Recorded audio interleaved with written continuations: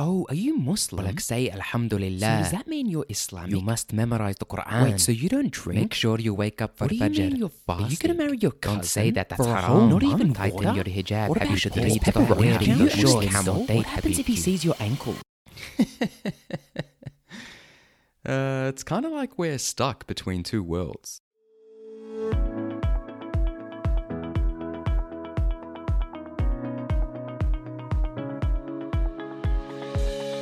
Welcome, my friends, to Muslim in the Middle. My name is Yaz, and this podcast is all about what it means to live an Islamic life in the West, the joys, the struggles, and everything in between. Now, it is a pleasure to have you join us today, so let's dive right in.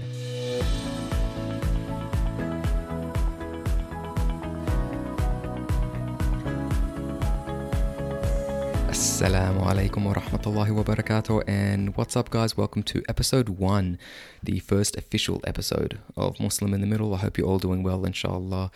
You know, I've actually been receiving a couple of your stories, and they're fantastic. It's really great to see you all, sharing your experiences and stuff. It means a lot that you guys have been so receptive to the podcast and everything, so please keep them coming. Remember, it's info@musliminthemiddle.com. The community is already starting to grow, which is just a beautiful thing. So, I'll be choosing a few of those emails to discuss in the next few episodes. So, stay tuned. Now, today, I wanted to talk about social experiences and social circles as a Muslim in the West. Now, because there's so much ground to cover on this topic, I won't be able to fit it all. I won't be able to fit everything into one episode. I mean, I could, but the episode will probably just go for like an hour or something, and maybe that's fine, but I want to keep the episodes to around a 20-minute duration, 30 minutes max. But, I guess it depends too on what the community wants. So any feedback that I get from you guys, from the listeners, I'll do my best to implement. So if you want longer episodes moving forward, email me at info@musliminthemiddle.com. Comment on one of my social posts. You could DM me, leave a rating and a review, whatever you like. I'll try to tailor the content as best I can. Anyway, so my point is that because there's such a wealth of content to cover on this topic, in this episode I want to talk more specifically about, my earlier social experiences, like up to the point of 18 years old, and how that related to my practice of Islam. And inshallah, in another episode, I'll talk in more detail about how my social experiences from like the ages of, say, 18 to 30 impacted my Islamic practice and views. Okay, so I want to make something clear here. I know that there are a lot of Muslims in, say, Sydney, Australia, that live amongst other Muslims, right? Like I mentioned this in the intro episode, that in Sydney, there's a certain region or a collection of suburbs that, for the most part, is dominated by Muslims. And so there's tons of families that live in those areas. They work in those areas. They socialize in those areas. Their entire life exists within that kind of bubble, so to speak. So they don't really venture out a lot because they don't really need to. I mean, everything they want and everything they need and everybody they know and love is in that region. So for them, for the Muslims born and raised in those areas, I mean, I imagine their experience has been somewhat different to mine.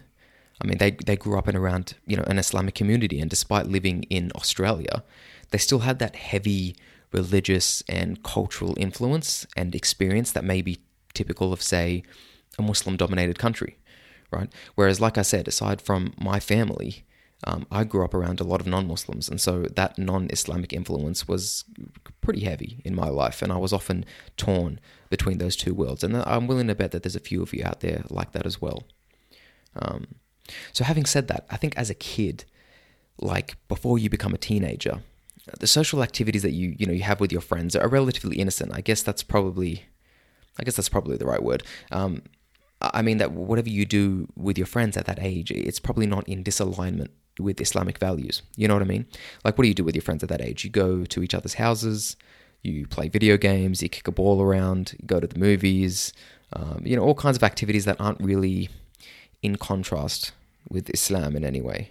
I mean, at that age, there might not be a ton of variance cross-culturally or across faiths and religions and stuff, But in saying that, I feel like the younger you are, the more you just want to fit in, right? And I talked about this a little bit in a previous episode, I think, but it's it's like no kid wants to be different. You just want to have what your friends have, and you want to do whatever your friends are doing. And now at this age, although I wasn't praying or fasting yet or anything like that, my only real experience of Islam was practices like saying Bismillah before eating and Alhamdulillah after eating, keeping away from ham, pork, and bacon. But beyond that, I guess anything else was mostly just observing my parents' practice.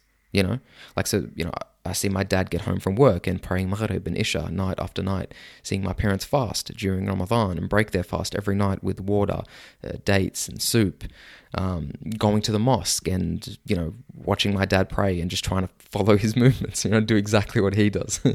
What else? And we go out to a restaurant and the waiter comes around and asks, will you be having any wine tonight? And my parents say no before the guy could even finish his question. He's like, wow, you guys seem very sure about that. So he removes the wine glasses from our table. But just elementary things like that, you know what I mean? But like I said, I grew up around white kids. And whenever I went over to friends' houses and stuff, religious things like that never really came up. But actually, in saying that, I was usually the one to go to my friend's house rather than them coming over to mine. And it might sound a little weird to say. And obviously, when I think back now, I'm like, you're an idiot. Like, what was the problem? But honestly, at the time, I think I was a little embarrassed or something.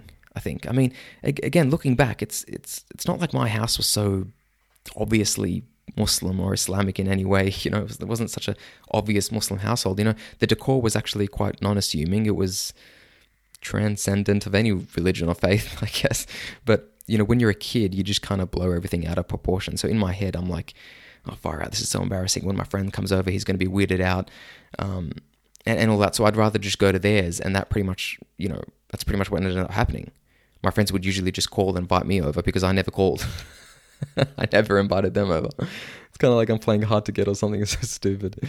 Anyway, so when I went to their houses, religion and things like that, they never really came up.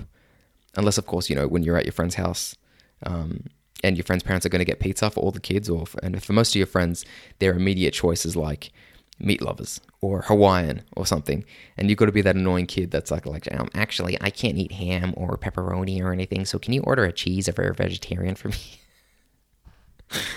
And I'm like, yeah, and then the pizza gets there, and then your friends raid your pizza anyway, and so you end up with like 2 or 3 slices by the end of it. Oh man, the pain. But yeah, I guess my Islamic values and my practice and stuff, it only began to intertwine with my social experiences as I became a little bit older. That's when things started to shift. So when I started high school, I was a lost soul, man. I literally bounced from clique to clique trying to find my place, until eventually I landed on a group of mates that I felt were somewhat relatable and to whom I felt somewhat connected. So, but yeah, man, for the first 4 years of high school, all the white kids are going to parties and stuff, and from 13 or 14 years old, and I swear their parents are already letting them have a sneaky snip of alcohol every now and then. And so obviously I'm not going to those kinds of parties. But that's for 2 reasons, I guess. Firstly, I'm a Muslim, and even though my parents wouldn't have known what was going on at those kinds of parties, they were sort of, blissfully ignorant to that kind of thing. I definitely knew what was going on, and I just wasn't that kind of kid that could rebel. You know what I mean? I always kind of kept myself in check like that. I don't know why. I think I was just an anxious kid. And secondly, even if I wanted to go to those parties, I don't think I would have been invited. Those parties were for the cool kids, and I was kind of a dork, dude. Definitely not part of the more popular groups, So anyway, the kinds of parties or hangouts that I'm going to are more just mellow video games, sports, public parks with pizza and soda drinks and candy and stuff. Nothing really crazy or untoward or whatever. But even then, I was a shy kid. And I definitely had some trouble coming out of my shell. So yeah, if I wasn't hanging out with my friends on the weekend, I was just at home with my family, right? Maybe hanging out with my siblings or whatever. But yeah, man, like I said, as I moved through high school, I guess I hung out, or I gravitated towards different groups, just trying to find the right clique for me or whatever, And that's not, I don't think that's unique to Muslims or anything. That's obviously just part of growing up, but part of being a teenager and all that sort of stuff, and discovering your identity and, what kind of person you want to be and everything. But eventually I kind of just landed on this group of on this group of brown guys. And again, this isn't so much a religious thing more than it is just cultural. I mean, like, I think it's pretty normal if you're a brown kid, right? And maybe you're hanging out with a bunch of white kids, and for whatever reason, you're just feeling a little bit different. I think that's relatively normal. And then you start, as I said, you start moving towards friendship groups with whom you can relate to in some way. And that could be related to shared hobbies and interests, shared personalities, or, I guess in my case, shared cultures, right? I mean, this group that I'm talking about, with whom I'm still friends with today, it's mostly a group of Indian, Pakistani, Sri Lankan guys who either followed like a Hindu or Buddhism faith. And yes, although that's a different religion, there's definitely shared aspects of the culture, which, I won't really delve into right now, but you get the point. So I will say this, though, that even then, and this was like 15 or 16 years ago, which I genuinely do believe was a different time to now in terms of like cross-cultural and religious awareness. That group of friends that I had back then and now, back then they were very understanding of my religion. I mean, sure, they asked questions and they had a general curiosity about some things and all that, but I did feel like I could be quite open with them and not as reserved or apprehensive to share details about my religion and my faith and my lifestyle and stuff. Whereas I think just straight Australian culture, again, I'm saying back then, there may not have been as much awareness or understanding of these sorts of issues. So, before meeting this group, I didn't really share too much with anyone else about my Islamic beliefs and stuff. Certainly not any Caucasians or Christians or anything. So one of the things actually that I do want to talk about briefly is that one of the guys in that group, again, he's still a good friend of mine today, a Pakistani kid. We actually hit it off right off the bat. And because he actually is Muslim, and at that point, I don't think I'd ever met another Muslim at school. So boom, right there, I was just like, okay, we're going to be best mates. And seriously, to this day, we're still friends, and yet we're very different people in terms of our hobbies and our personality and stuff. But because back then, I think we were both so used to growing up around a different crowd of people, like other non-Muslims and stuff. And yes, I mean, some of you might be thinking, well, it's not that big a deal. God, you can be friends with people from other religions, like far out, relax. And yeah, that's absolutely true. But when your family life is different in that way, religiously and culturally from everybody else in your life, as a kid, you're kind of like starving for that continuity. You know what I mean? That consistency, or at least I was back then. And so when you finally meet someone who you can relate to on that same level, and it's like you struck gold, right? I mean, you hold on to that person, that friendship or whatever, and you never let go. You know what I mean? So yeah, that's what I mean. But let me put it this way, right? As a kid, you spend 6 to 8 hours a day at school, right? So that right there makes up a huge portion of the day. I mean, the only other group of people that you spend as much time with around as the kids at school is your family at home, right? So it might seem like a trivial thing, but if you go to the mosque with your dad on the weekend or something, or you're fasting Ramadan and you go to school and you're telling a bunch of non-Muslim kids about these things, none of them can relate, right? I mean, especially kids, right? It's like nobody cares, But then you find a Muslim friend, and like I said, you're literally dissimilar in every other way, different hobbies and personality and stuff. But you can go to school, you can see him and be like, oh yeah, fifth day of Ramadan, how you holding up? Yeah, all right, man, my mouth is dry as hell and I'm starving. What about you?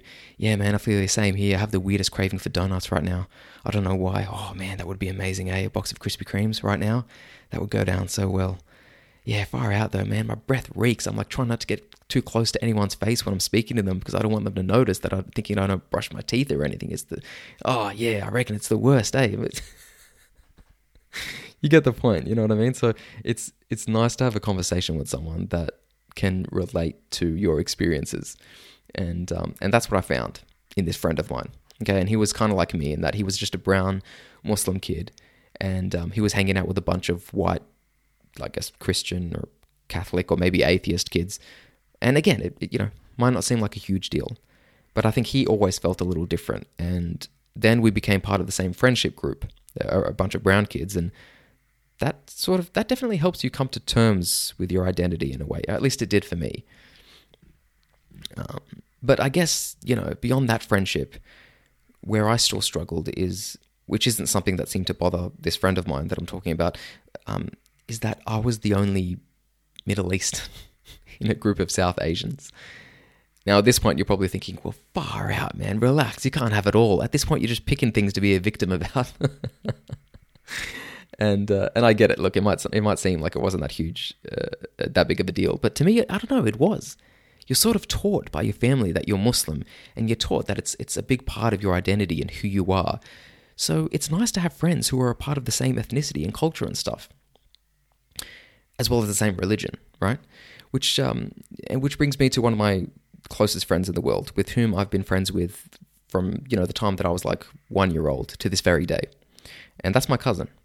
I know a lot of you listening can relate to this because sometimes your best friends are actually family, like extended family, cousins and even uncles and aunties who are in the same age bracket and whatnot. So my cousin, he's 1 year younger than me. And we literally grew up together, practically side by side.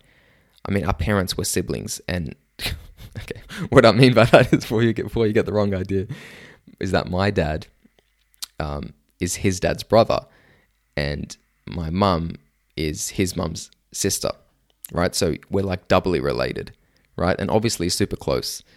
So we practically hung out like every weekend. And if there's anyone that can relate to me on that same level, anyone that I share that kind of cultural connection with, it's him. Because we had incredibly similar cultural and religious experiences. And because of that, we're tight as hell to this day, right?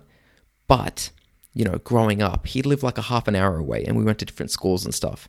So I guess what I craved was just having a group of friends at school just like that. Middle Eastern Muslims who also had the similar personalities and interests and hobbies and stuff. Man, that would have been great. But I don't know, that's not something I ever found to this day. Oh, poor Yaz. I'm not throwing myself a pity party, I'm just saying. But I do reckon there's a ton of people out there that can relate to this, so I thought it would be helpful to talk about, Because, think about it. I mean, although we were super close, I only saw him like once a week. And your teenage years, those are very formative years. I mean, I had this best friend from primary school, and we went to different high schools, so within 6 months of starting high school, our friendship just died. I guess my point is that the impact people have on your life is often dictated by how much time you spend with them. So I was only seeing my cousin on the weekends and stuff, and yet I was hanging out with a different group of friends during the week, so I guess I still craved a group of friends with whom I felt more connected to, if that makes sense. Far out, man. Listen to me. I was the most neurotic teenager ever. But if you're hearing this experience and you've gone through something similar, hats off to you, my friend. I know the struggle. But look, on the flip side, I'm sure there's Muslims out there who grew up around a community of other Muslims, maybe even went to an Islamic school. And so their social experience was vastly different. And look, it's not like I never hung out with other Muslim kids. Like I did know a few in my life, right? Like if my parents had invited over some obscure family friends with whom, or like that we only saw like a couple of times a year for like Eid and stuff like that. But again, because I was basically like, for lack of a better term, whitewashed. I mean, seriously, I just felt like a white kid in a brown body at times. So when I met these family friends who usually lived amongst Muslim communities, like far away from where we were, it was just weird and awkward. I mean, again, you guys are probably thinking, well, isn't that what you said you wanted? It's like, far out, why are you so picky? And I guess I didn't really realize it at the time because I wasn't, mature enough emotionally and cognitively to get a grasp on my mental health and these sort of social issues that I was experiencing. But anyway you look at it, I was never quite fully satisfied with my social circle, if that makes sense. So here's the rundown one more time. You probably don't even care, but at this point I'll just tell you. High school friends, all brown guys, like me, but most were different ethnicity and different religion. Okay, fine. Family friends, same ethnicity and religion, but different cultural experience and personalities. Okay, fine. My cousin, same ethnicity, same religion, same cultural experience, but different school and different suburbs, so I couldn't see him often enough. Just couldn't catch a break, man. I don't know. But man, alhamdulillah, after all that, no, it really wasn't that bad. I still had a great group of friends in high school. And in all fairness, irrespective of culture and religion and all that, my high school friends, for instance, they're a great bunch. Some of the best people that I've ever met in my life. They're smart, they're charismatic, they're kind, fiercely loyal. So I can't complain in that regard. They're a good bunch of people. So now, look, why am I telling you all this? Okay, like, what do you care about who I hang out with? I'm sharing this because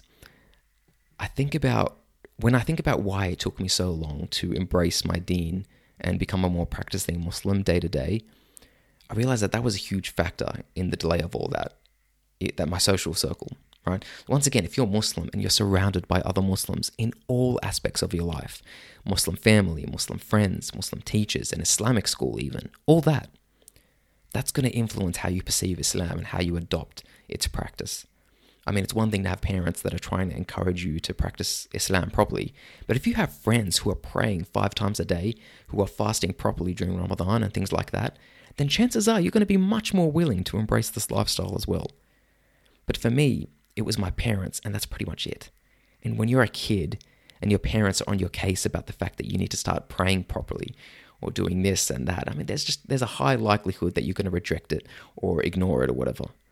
You know, because you go to school and you hang out with your friends or whatever, and none of them are doing the things that your parents want you to do. So then it's like, why do you bother? That's what you think to yourself as a kid. And when you're a teenager, you know, your peers become such a heavy influence in your life.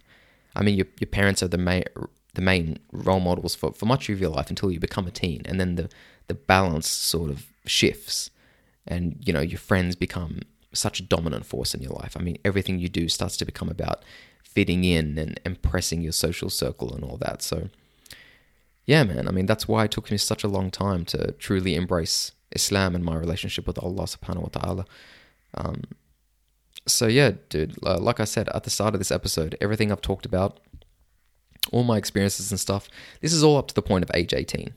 Okay, like there's still an entire decade of social experiences that had a very heavy impact on how and when I turned to Islam in more depth. But I think for the time being, that's enough therapy for this episode. You guys are such great listeners.